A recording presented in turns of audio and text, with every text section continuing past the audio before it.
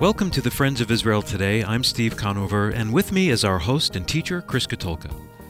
The psalmist wrote in Psalm 137, "If I forget you, O Jerusalem, may my right hand be crippled. May my tongue stick to the roof of my mouth if I do not remember you, and do not give Jerusalem priority over whatever gives me the most joy." While the Jewish people were banished in exile away from the land of Israel, they longed for returning to Zion, to Jerusalem. It was in their prayers, on their hearts, and in their minds. But soon after they returned to the land to rebuild Jerusalem, they misplaced their spiritual priorities, much like we do today. That's why for the next 2 weeks, Chris will be teaching from the book of Haggai. And really, that's what Haggai is all about. God heard the cries of his people and returned them to Jerusalem to rebuild. The years of prayers to God were finally answered. But within only a few short years, those Jewish people who returned to the land became apathetic to the things of God and focused only on their own selfish gain. We're going to talk a bit about Haggai over the next 2 weeks, but first let me share with you some news. Israeli Prime Minister Benjamin Netanyahu spoke to Guatemalan President Jimmy Morales only days after Guatemala experienced a catastrophic volcanic eruption. Israel was extremely proactive in sending financial aid to Guatemala, along with a team from the Zaca Emergency Services who are busy providing aid and bringing basic necessities, including blankets, medicine, and first aid kits, along with water purification tablets. Well, here's my take. Volunteerism is at the heart of the Israeli culture. Each Israeli is mandated. They're mandated to volunteer for their country by serving in the military or some other service after high school. The people of Israel not only volunteer to help one another, they also reach outside their borders to countries who are in great need, a lot like what's going on in Guatemala right now. Israel's goodwill to send help during times of disaster, even when it's their own enemies, reveals to the world their desire for peace. Not just in their own region, but all around the world.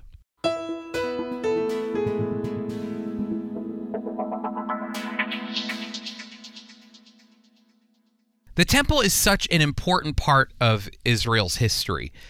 It was the place where God resided. It was the place where his glory dwelt. And even most important, it was the place where the people of Israel came to worship him. And that's why it was such a devastating moment in Israel's history when the temple was destroyed in 586 BC by the Babylonians. For the Israelites, they lost the place where they met God, where they interacted with God. But that didn't mean God was through with the temple or through with Jerusalem. After 70 years of captivity and exile in Babylon, the Persian king Cyrus the Great gave the Jewish people the permission to return to Judah to rebuild Jerusalem and the temple. And that's why for the next 2 weeks, we're going to focus on the minor prophet Haggai. Haggai was prophesying on behalf of the Lord for those Jewish people that had returned from exile. And he had some words from the Lord of rebuke and encouragement for his people. While Haggai was speaking to the Judites that had returned, his message was directed toward the leadership of the returnees. Haggai chapter 1, verse 1, listen to this. On the first day of the 6th month of King Darius' 2nd year, the Lord spoke this message through the prophet Haggai to Zerubbabel the son of Shealtiel, the governor of Judah, and the high priest Joshua the son of Jehozadak. Two Jewish men who were extremely influential in leading the Jewish people back to the land to rebuild were Zerubbabel the governor and Joshua the high priest. Now, Joshua was the first high priest of the Judites that had returned to Jerusalem from exile. Now, he was not a high priest that was just picked out of nowhere. His father was Jehozadak. He was the high priest who was deported to Babylon from Jerusalem in 586. So Joshua falls within the priestly lineage to spiritually lead the returnees. So that's Joshua the high priest. And his name appears a few times in Haggai. Also, Zerubbabel. Zerubbabel is the grandson of one of the last kings of Judah, King Jehoiakim.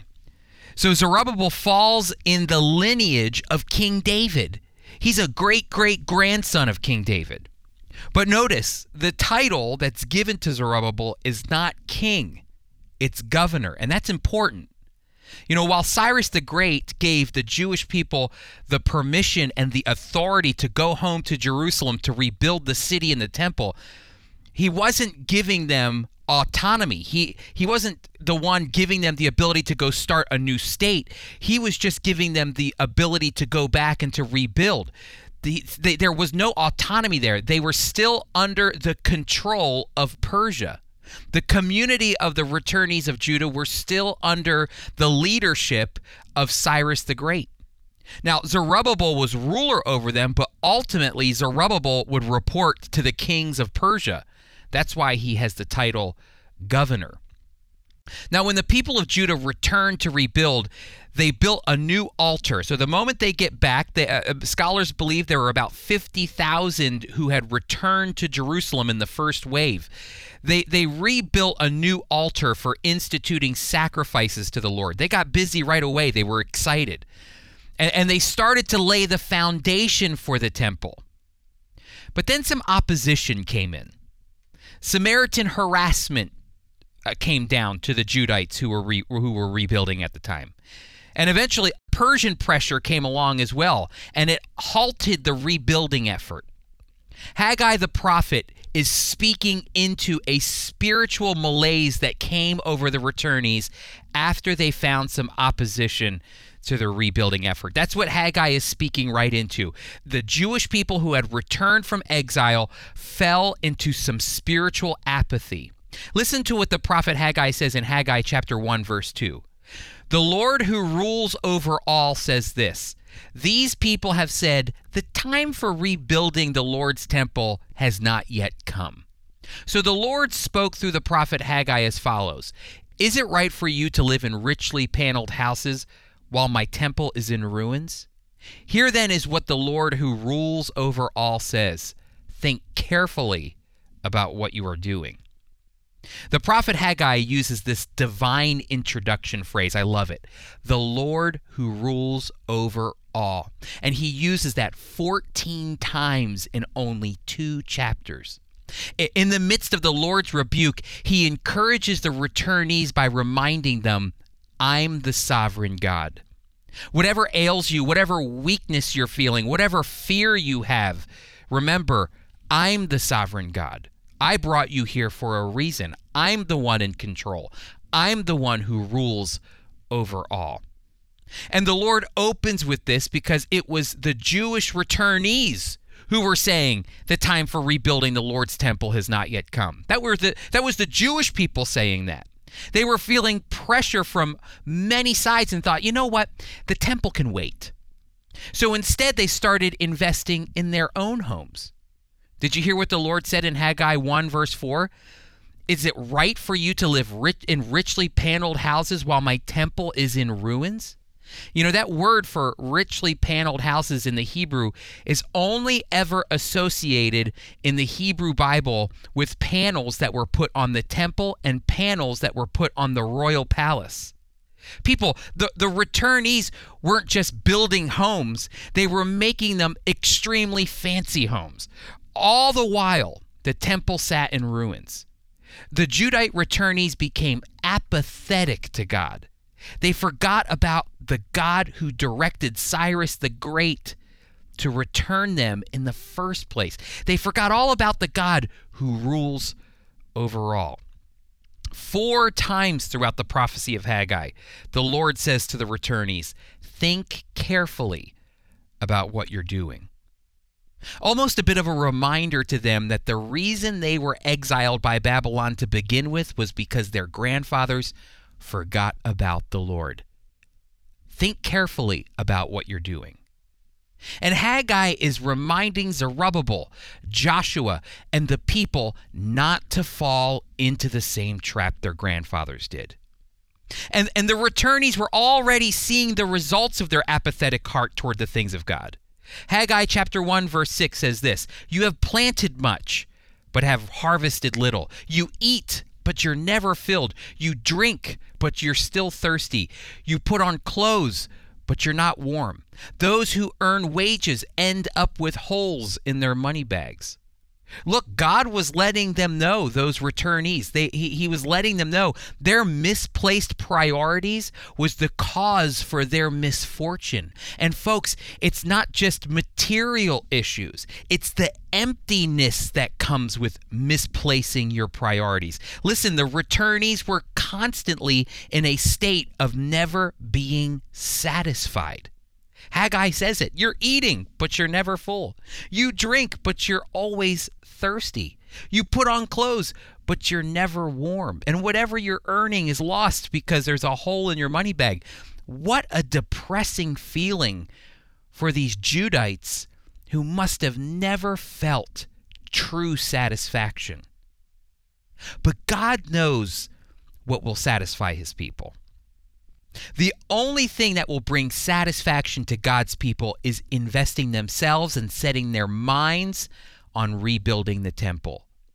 It's fulfilling the priorities of God and not their personal priorities. Haggai writes in Haggai 1:7, "Moreover, the Lord who rules over all says, pay close attention to these things also. Go up to the hill country, bring back timber to build the temple. Then I will be pleased and honored, says the Lord. You expected a large harvest, but instead there was little. When you brought it home, it disappeared right away. Why, asks the Lord who rules over all? Because my temple remains in ruins, thanks to each of you favoring his own house. Moreover, I have called for a drought that will affect all the fields, the hill country, the grain, the new wine, the fresh olives, and everything that grows from the ground. It will also harm people, animals, and everything they produce." Folks, I encourage you to go back and read from Deuteronomy chapter 28 on the blessings and cursings of Israel in the land. Again, this is the way God warned Israel that they were going down the wrong path. In Deuteronomy chapter 28, God said he would shut off the water. No, no food. All this to show Israel that they were going down the wrong spiritual path. But God in his mercy speaks through Haggai once again to those returnees to communicate the severity and the necessity to turn to the priorities of God, not their own priorities, but the priorities of God to rebuild the temple.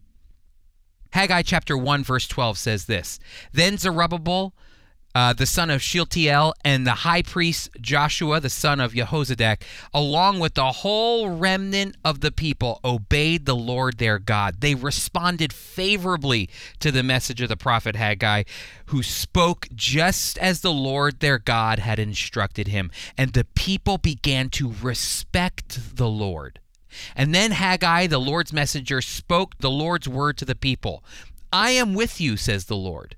So the Lord energized and encouraged Zerubbabel and encouraged Joshua and the whole remnant of the people, and they came and worked on the temple of their God, the Lord who rules over all." And I don't believe this was just a thing because God is saying, hey, look, you're working on your homes, now work on my home. I can't believe that you would do that you would invest in your home, and I want you to work on my home. My home's better. See, this wasn't an egotistical thing for God, that his house is a better house. See, what you have to understand is that when you work on the temple of the Lord, you're actually blessing everybody. Do you remember what Jesus said about the temple? When he was angry with how the Pharisees and the Sadducees were using it. They were using it as a place to swindle people and to take their money. And Jesus looks at the people and says, is this really what the temple's all about? I thought it was supposed to be a place for prayer for all peoples, for all nations. That's why the temple is so important. And when the Jewish returnees focused their priorities on the priorities of the Lord and not on their own, they were energized and encouraged to build. Friends, I believe this is a truth that's important for us to consider as well. So when we return, I'll be sharing with you how the Lord energizes and encourages us when we place his priorities above ours. So stick around.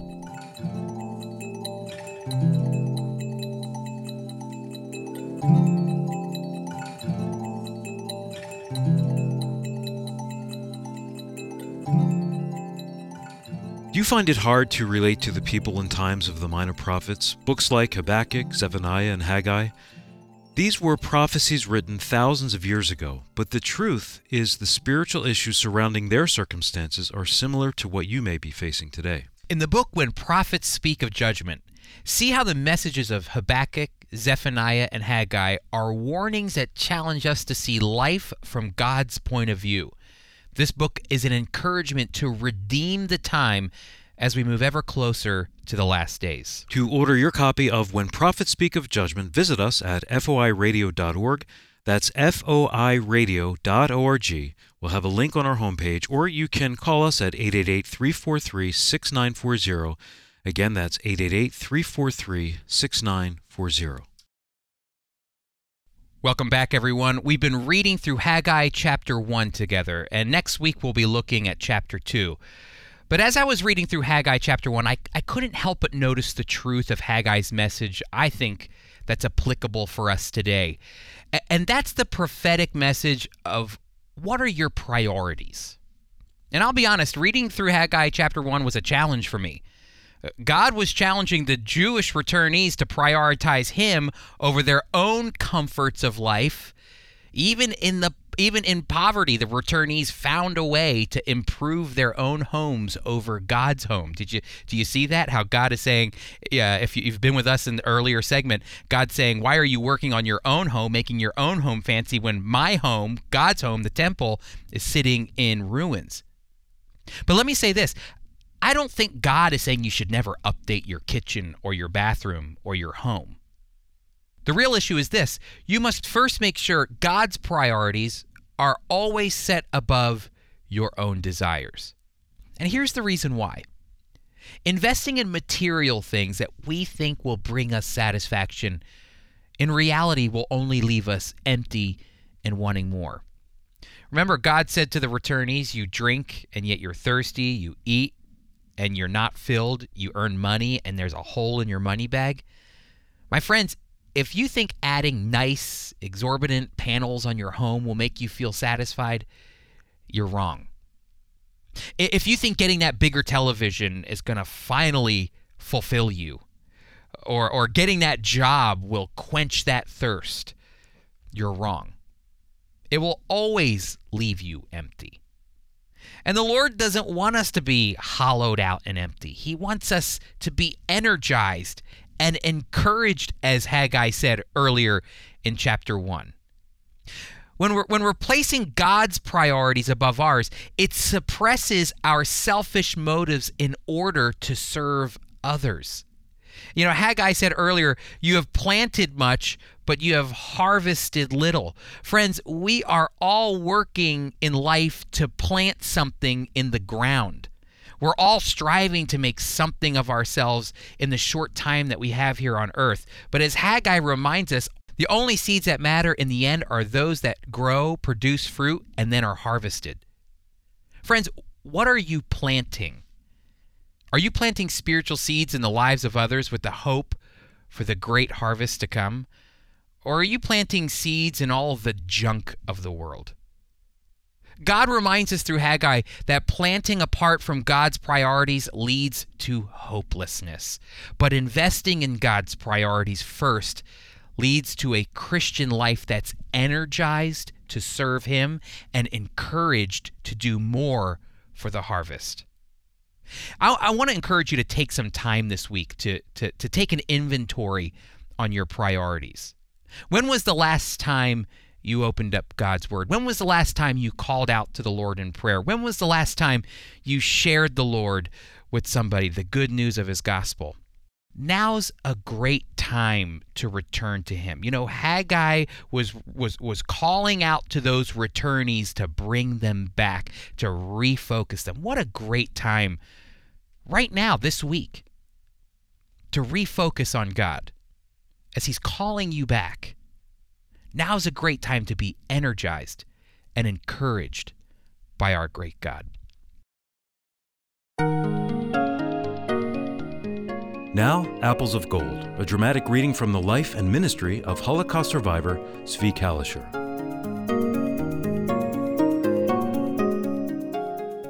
Some days things happen that you never expect. Recently, my wife sent me to the supermarket with a list of things to buy. As I was looking for what she wanted, something happened that I never could have planned. A few months ago, I had a long conversation with an ultra-Orthodox man about faith in Christ. Who should be in the store but that very man? He began pointing at me and shouting, "Beware of this man. He's very dangerous." I have lived here a long time, and almost everyone knows me. I have helped many with home repairs and other tasks. They know me as a friend who would never harm anyone, so they thought this man was crazy. "If you are so strong in your faith," I said, "tell these people who you worship. You trust in teachers rather than in God." For half an hour we discussed faith, with everyone listening. He declared, "You try to persuade people to leave the pure faith of Judaism. You want to make them Christians." I gave him much time to speak. He does not understand that he is the one who is not practicing the pure faith of Judaism. And after a while, people began asking me what I thought. "First," I said, "in whom should we place our trust? In the Lord or in men?" I put my trust in the Lord. I don't approach people with fictional books written by those who call themselves holy. I use one book, the Bible. There it is written in Deuteronomy 6:13, "You shall fear the Lord your God and serve him. You shall not go after other gods, the gods of the peoples who are all around you, for the Lord your God is a jealous God among you." The ultra-Orthodox man became even more agitated and screamed in a high-pitched voice, "He tried to make me a Christian!" So I showed them my Bible, told them, "Please read this and see if what I'm saying is against the Jewish law." Several people examined my Bible from beginning to end. "This is the true Bible," one declared. "Please," I continued, "take this book. It contains the important words of the Lord. We must follow these words, not the many laws the rabbis have written. We are not to worship men who have long beards and wear black clothing and try to tell us what to believe." People had stopped shopping and were listening carefully. I always try to explain to people they must read the Bible only.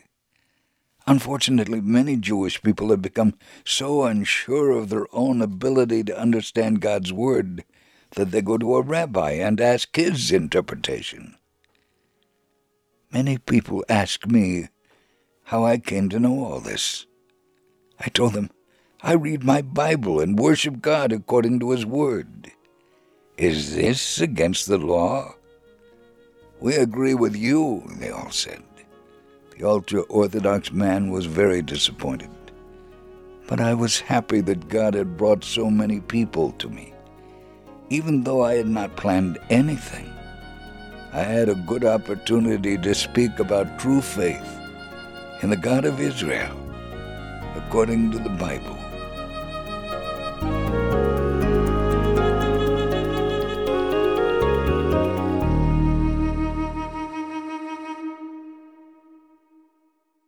Thanks for joining us for today's show. The Friends of Israel Today remains on the air thanks to the faithful giving of listeners just like you. If you would like to donate, visit fyradio.org. You know, I think it's really important and valuable to give to the Friends of Israel Today. If you think Israel is important, if you think supporting the Jewish people is important, and this needs to be communicated to the Christian community, then I really want to encourage you to go to fyradio.org to support the Friends of Israel Today. Our host and teacher is Chris Katulka. Today's program was produced by Tom Gallione, co-written by Sarah Fern. Our theme music was composed and performed by Jeremy Strong. I'm Steve Conover, executive producer. The Friends of Israel Today is a production of the Friends of Israel Gospel Ministry. We are a worldwide Christian ministry, communicating biblical truth about Israel and the Messiah, while fostering solidarity with the Jewish people.